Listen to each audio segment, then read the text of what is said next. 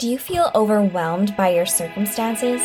Are you trapped living each day in survival mode?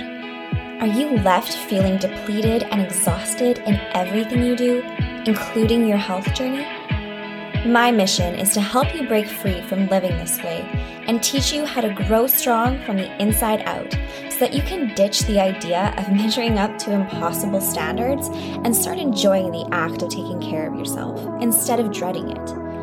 Get ready to experience life-giving transformation through wellness, a 360-degree approach that nourishes your mind, body, and soul.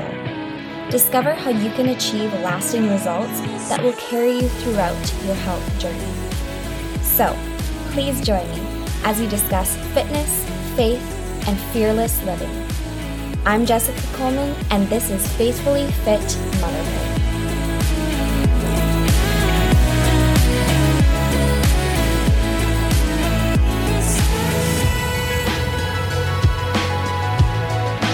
Hello, friend. Welcome back to Faithfully Fit Motherhood. Thank you so much for joining me today. We are talking about basal body temperature and tracking your menstrual cycle and what that tells you about your health. So I mentioned this briefly in my postpartum hormone episode. So if you want a bit of a preface or some background to this, you can definitely check that episode out. This episode, I'm probably going to go into a little bit more detail, and I have a little bit of experience under my belt. So hopefully we'll be able to dive in and really gain some ground here. Now I want to also mention before I get into things that I am not a menstrual cycle specialist, or I don't specialize in that. The information I'll be giving is more so based on the resources that I'll mention throughout the episode, the people that I've learned from. I am more so educated in hormones and metabolism. So basically, I'm taking that information, plugging it into this information, and putting them together. So hopefully that makes sense. But yeah, let's dive in. Let's talk about it. And the reason that I'm even doing this is because I'm using it as a form of birth control right now. But that's not the only benefit of doing this. It also indicates a lot about where I'm at metabolically and hormonally, which I've honestly had a lot of fun learning about, learning about my body and where I'm at. So that's been really cool. So if you want to also go on that journey, this episode will kind of break things down for you, and it'll help you kind of get that kickstart and information onto where to get started. And this isn't information that I've ever known about until I've gotten into the nutrition and fitness world, which I feel like this should totally be more available because it's just amazing information, because I feel like a lot of times we have to go to the doctor to learn about our health, but really you can do it at home on your own.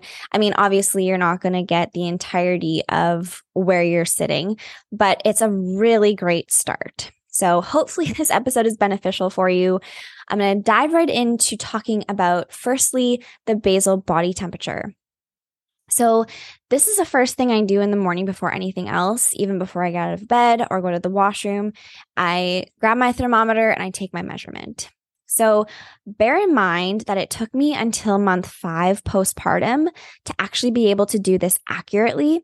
The reason is because that is when we started getting more of a predictable sleep routine. So Tucker was waking up at a pretty predictable time every day. So I was able to stay consistent with the time that I was taking the temperature, which is something that they do encourage in the book that I was reading.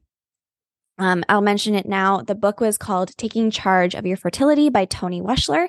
I'll link it down below as well. But she just recommends to make sure you're doing it at a consistent time, and also making sure that you have 3+ hours of sleep before you actually take it.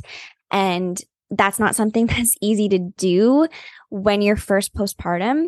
It does take a little bit of time. So just because your baby is waking up at all different times and, it's just not consistent. So once you gain that consistency, you'll be able to actually get the accurate information you need from this measurement. I am interrupting my own episode because I realize now, post recording and post publishing of this episode, that I failed to mention a couple of key and important notes. I just wanted to mention that this specific method isn't going to be super easy to use or accurate when you are in pregnancy, breastfeeding, or perimenopause. Doesn't mean it's impossible. Doesn't mean that it's something that you can't do. It's just going to have a lot of different implications than what I explain in this episode. So the best way to find out how you can do things in either pregnancy, breastfeeding, or perimenopause, the best way to do it would be to get the book that I mentioned in this episode. It may not be the end all be all either, but she will have a lot more information than I can provide. So I just wanted to say that because, the information I'm giving this episode, the reason I can give it, I'm almost 7 months postpartum now. The reason I can give this information is because I stopped breastfeeding at 6 weeks. So I got my period back pretty much the second month postpartum. So that's another big factor. Your period needs to be back postpartum. And then, of course, as I mentioned, to the whole sleep thing. So just some things to think about. And I just wanted to mention. So yeah, back to the episode. So the whole idea behind this is the temperature is going to reveal a lot about your metabolic health. That is because your metabolism actually produces heat, and that's because it's providing energy to everything else in your body. It's providing energy to your hormones, to your organs, and just functioning in general. So if you're not producing enough heat, that's going to tell you a lot about if your metabolism is going at full performance or not quite. So low temperatures compared to the average, which she does list in the book, kind of an idea of what average would be.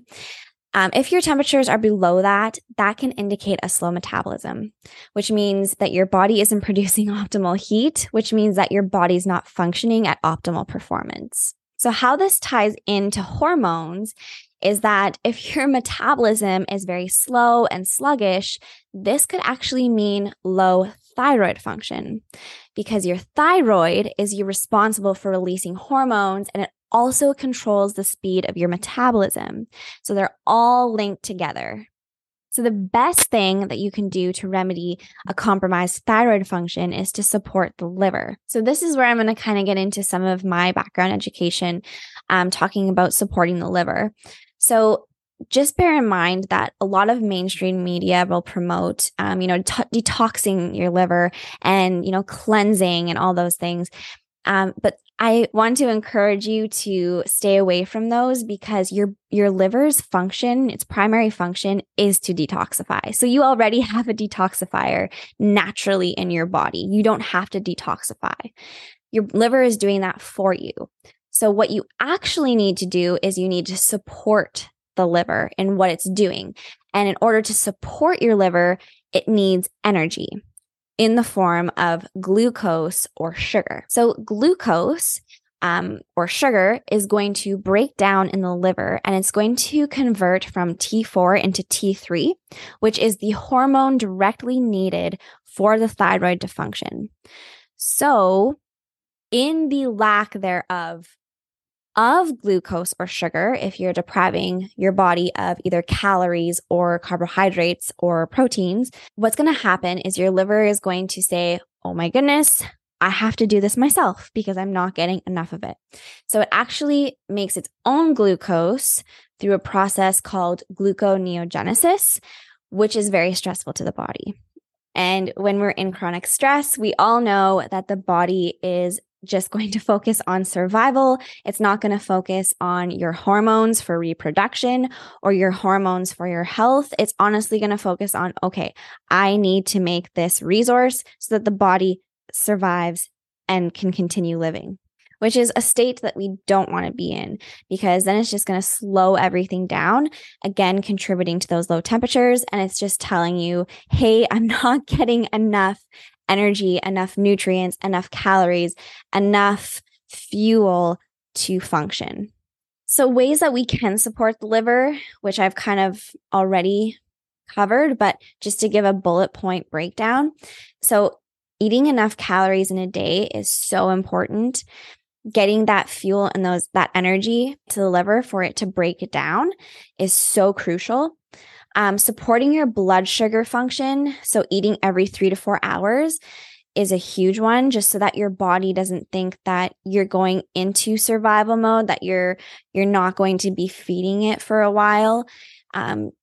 Signaling to the body that you're being fed, you're being nourished, and not to go into a panic state. That's really huge. And also something that I find is sometimes overlooked. It's just not something that always comes to our mind right away, but getting enough minerals. Sometimes they're downplayed and they're not given enough light or airtime. And I think that's just because that's okay. We can't be perfect, and macronutrients are going to be your forefront. They're going to be huge if you're getting your macronutrients, you're probably going to be hitting a lot of the other markers below it, which are your vitamins and your minerals, which are your micronutrients. But minerals are sometimes just not, they're not talked about enough, especially for us women. They're really important, especially if you have a lot of stress in your life. The first thing that gets depleted is your minerals. Minerals are depleted from chronic stress. So you want to make sure you're getting enough of them, specifically magnesium and potassium. Those are going to really benefit you, and they're just going to be those supporters of everything else that's happening. So at least keeping them in the background of your mind as something that is also a contributor to this. And then, of course, your carbohydrates, fats, proteins, minerals, vitamins, they're all so beneficial, which everyone knows. I mean, everyone knows eating a nutrient-dense diet is going to help your body. But what I really love about this information is it just connects everything together. It's like, yeah, I know I'm supposed to eat this, this fruit and these veggies and this steak and protein and meats and everything and carbohydrates. But at the same time, it's like, okay, but really, how does all of this work together? And it's more than just calories in, calories out. Like it's just so much more. And this entire information just proves that it's not just about your weight. It's about, am I nourishing? Am I supporting my functions? Which I think is often so misinterpreted, is that, it's all about the number on the scale, which it's not. It's how's your body functioning? How is everything working together? That is honestly the whole preface of it. That is where you're going to find the answers to all of the things that you're trying to solve. So another thing that the temperatures will tell you as you track them is if you have a rise in temperatures, that will mean that you've ovulated. So kind of how it works is you bleed at the beginning, after you're done bleeding, you're going to have a rise in estrogen. After your estrogen has reached its peak, you're going to have an LH, it's called LH hormone, that helps release the egg for ovulation. And then you're going to have a decrease in estrogen and an increase in what's called progesterone, which I've kind of explained. I think I explained that in my last episode. But basically, your temperatures are also going to indicate if that's even taken place. Because sometimes, if things aren't functioning, if you're in survival mode, your body may choose to not ovulate. Your hormones may not even produce progesterone, or at very low levels anyways. So this taking your temperatures is also going to indicate if you've had that transition. So it's really important because we need this change from estrogen to progesterone for several reasons. For fertility, benefits of our mood. We tend to be happier with progesterone, that hormone coursing through our body. It also plays a role in cardiovascular health and your bone health and your immunity. And it's anti-inflammatory. So it helps skin elasticity and hair growth, which is, probably the best anti-aging secret. If we had an anti-aging secret, it's actually our hormone progesterone. It's better than any cream we could ever buy on the shelf, basically, because it's all internal and it's all natural.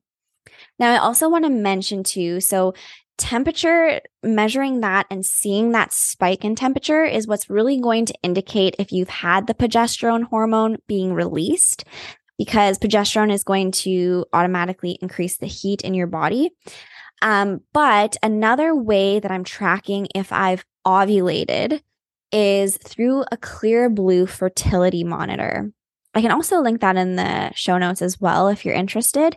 It indicates, first of all, if you have a rise in estrogen at the beginning, and then it also detects if you had a release of the LH hormone, which is the one that you need to release an egg. So it tells you when you've ovulated, which is super helpful. And everything just kind of mixes together. Like I'm able on my chart, I can see when my ovulation occurred, when my temperatures have increased, and making sure everything flows fluidly.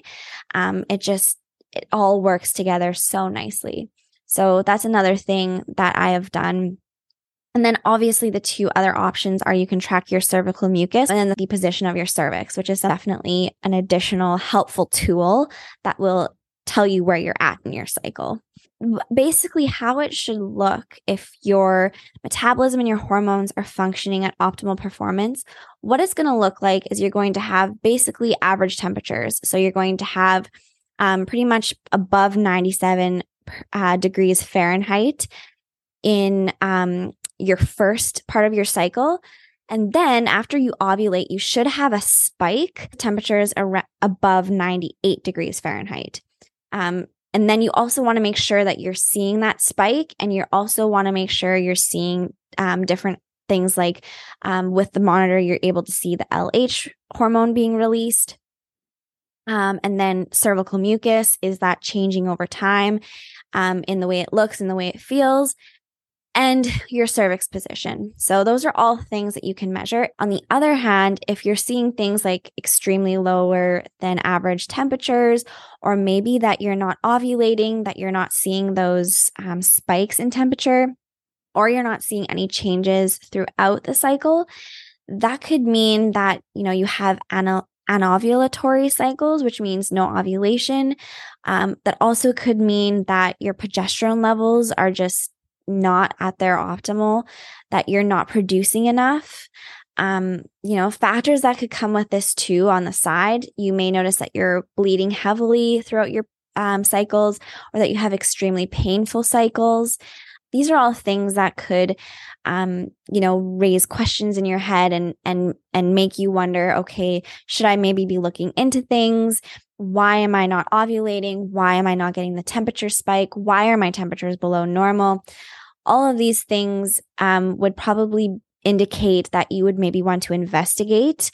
What are your daily habits? Are you eating enough calories? Maybe you want to start journaling some of your dietary intake, all of the things that maybe get the ball rolling for some of the symptoms that you're having.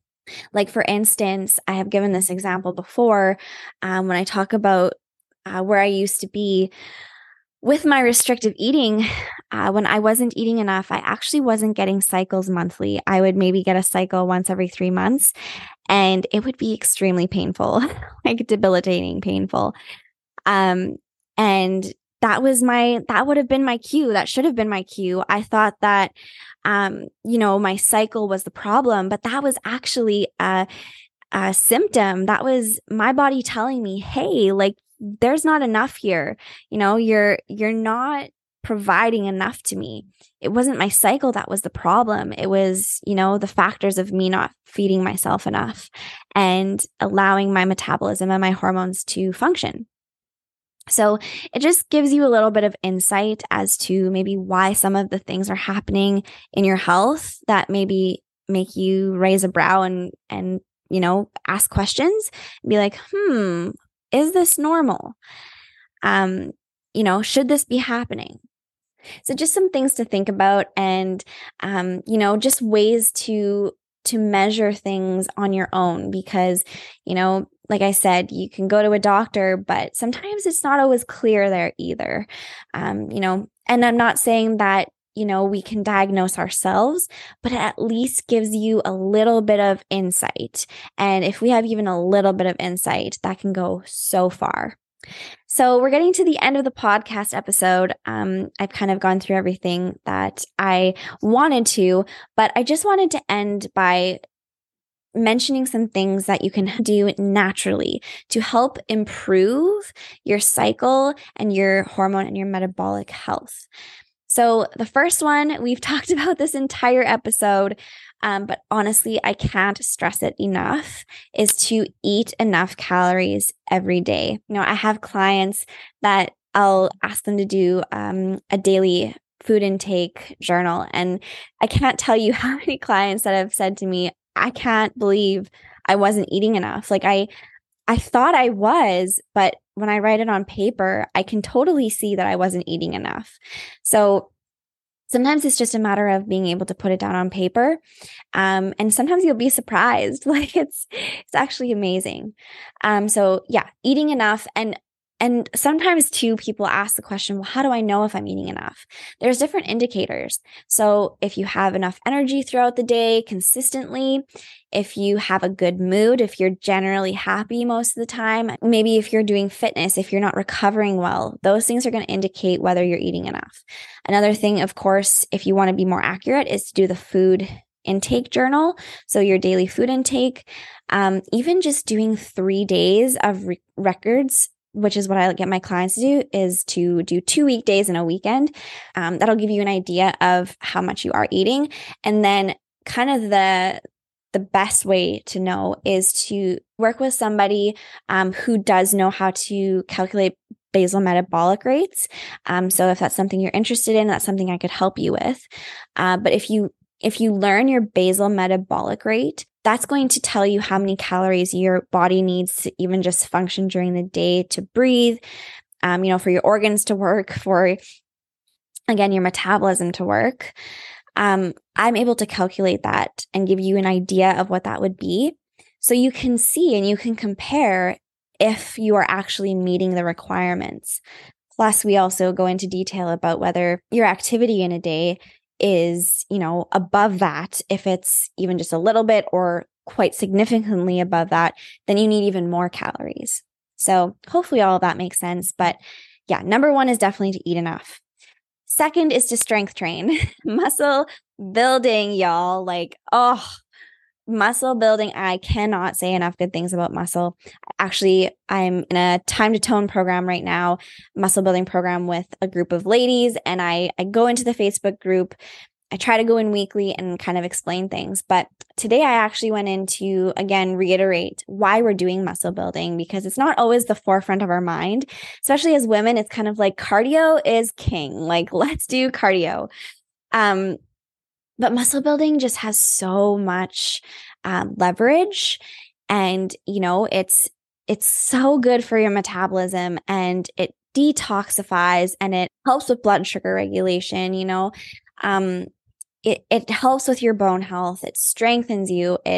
There's so many good things that are wrapped up in muscle building. It is honestly the gateway to good metabolic and hormone health. So highly recommend getting into some strength training. Doesn't mean you have to lift extremely heavy weights, but just weights in general.